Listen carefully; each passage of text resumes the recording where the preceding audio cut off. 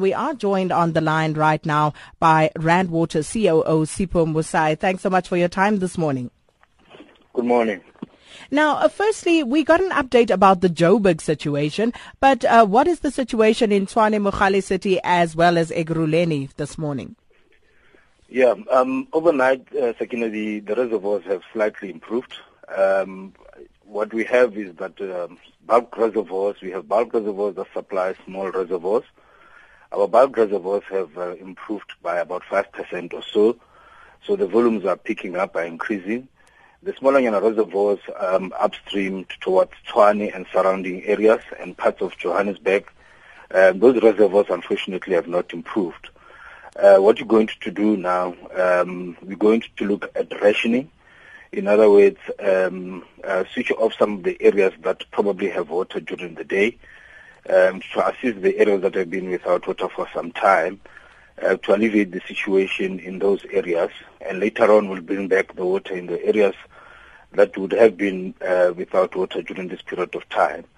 But before we do that, we will certainly obviously touch base with the affected municipalities to ensure that their water tankers at strategic areas, particularly schools, hospitals, and those important areas, and to ensure that as we ration, there is still water supplied into the affected areas.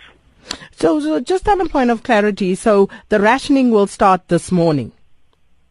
We're going to look at rationing this morning. I think as soon as people leave for work, we will identify those suburbs that from which we can borrow some water to assist our colleagues that have been without water in the high-lying areas, so that we assist the system as well to build the necessary and required pressure and volumes in those reservoirs. And hopefully by the afternoon, we'll also, by the time they come back from work, they'll still find water at home, and in the meantime would have assisted the other areas that are still without water. You probably find that if you take an example, Midrand, there are areas, high-lying areas that are without water, but low-lying areas will be having water. So I think as part of rationing, we'll be saying, as an example, how do we, in the meantime, for a short period of time, assist high-lying areas, fill the reservoirs, when the low-lying areas of the same suburb, therefore, will be without water for this short period of time. So that's what we're going to look at shortly. Are you able to tell us at this point exactly which areas will be affected, or is it going to be the entire Gauteng? No, it's not the entire. It's not going to be entire Gauteng, certainly. There are areas that are not going to be affected because they're not in that system. For example, if you take areas around Sandton, they're supplied by a different system. Those areas, I don't anticipate them being affected. The areas that probably will be affected are areas along that value chain leading to Tshwane, lower areas. For example, some of the reservoirs in Germiston have been struggling. We're probably looking at areas around Germiston and see how we can assist those reservoirs. You find that in Germiston there are people with water, but the only challenge is people in the high-lying areas are still without water. So what you're going to do in a localized kind of a manner, look at how we assist those that are not having water with or through or borrowing water from those that are with water. Mr. Mosai, what exactly is the problem, and when do you anticipate to get to the bottom of it? Yeah, I think we have gotten to the bottom of it. We know what the problem was. We had lost power at strategic pump stations, our pump stations. And unfortunately, this time around, it happened at various pump stations. It was like almost a perfect storm. The areas, pumping station that supplies water to the West Rand lost power. We get power from City Power in this area.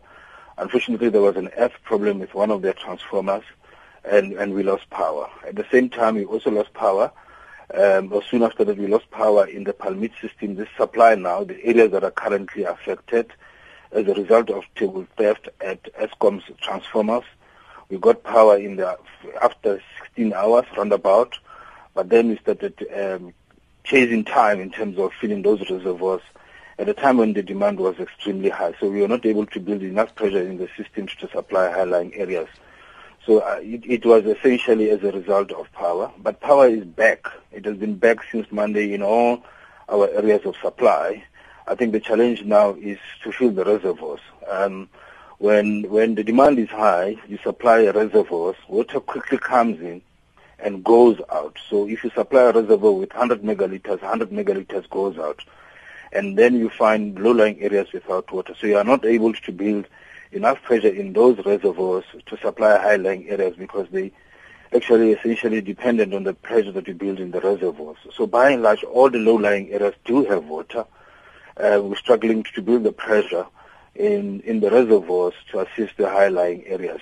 So the problem, in a way, has been addressed in terms of what cost it. We have power, but we're just struggling to fill the reservoir as quickly as possible to assist the high-lying areas. What's the worst-case scenario? When do you think you will be able to fill the reservoirs? Completely. If we learn from the Ekenos system, where we lost power on Monday, the reservoirs are there were sitting at 65%. But within few hours of losing water, we were at 3%. It took us about a full week to bring those reservoirs to 51%. So the system was able to recover by Monday. So in here, we lost power also again on Monday. We're going to Thursday now. I think we will need a bit more time because now the demand has also increased substantially. In fact, we have this summer pumped a lot more water than we have in the history of rainwater before. So it will certainly take us days. It will certainly, what we're trying to do now is to see if we can have intervention measures to ensure access soonest. So it can take anything between days, 3 days or a week to build the pressure. I think what you can also assist is if we start using water sparingly to reduce the demand so that we quickly build the pressure and supply the other. So it's also going to be a function of how demand drops or stabilizes within a short period of time to supply the areas that are without water.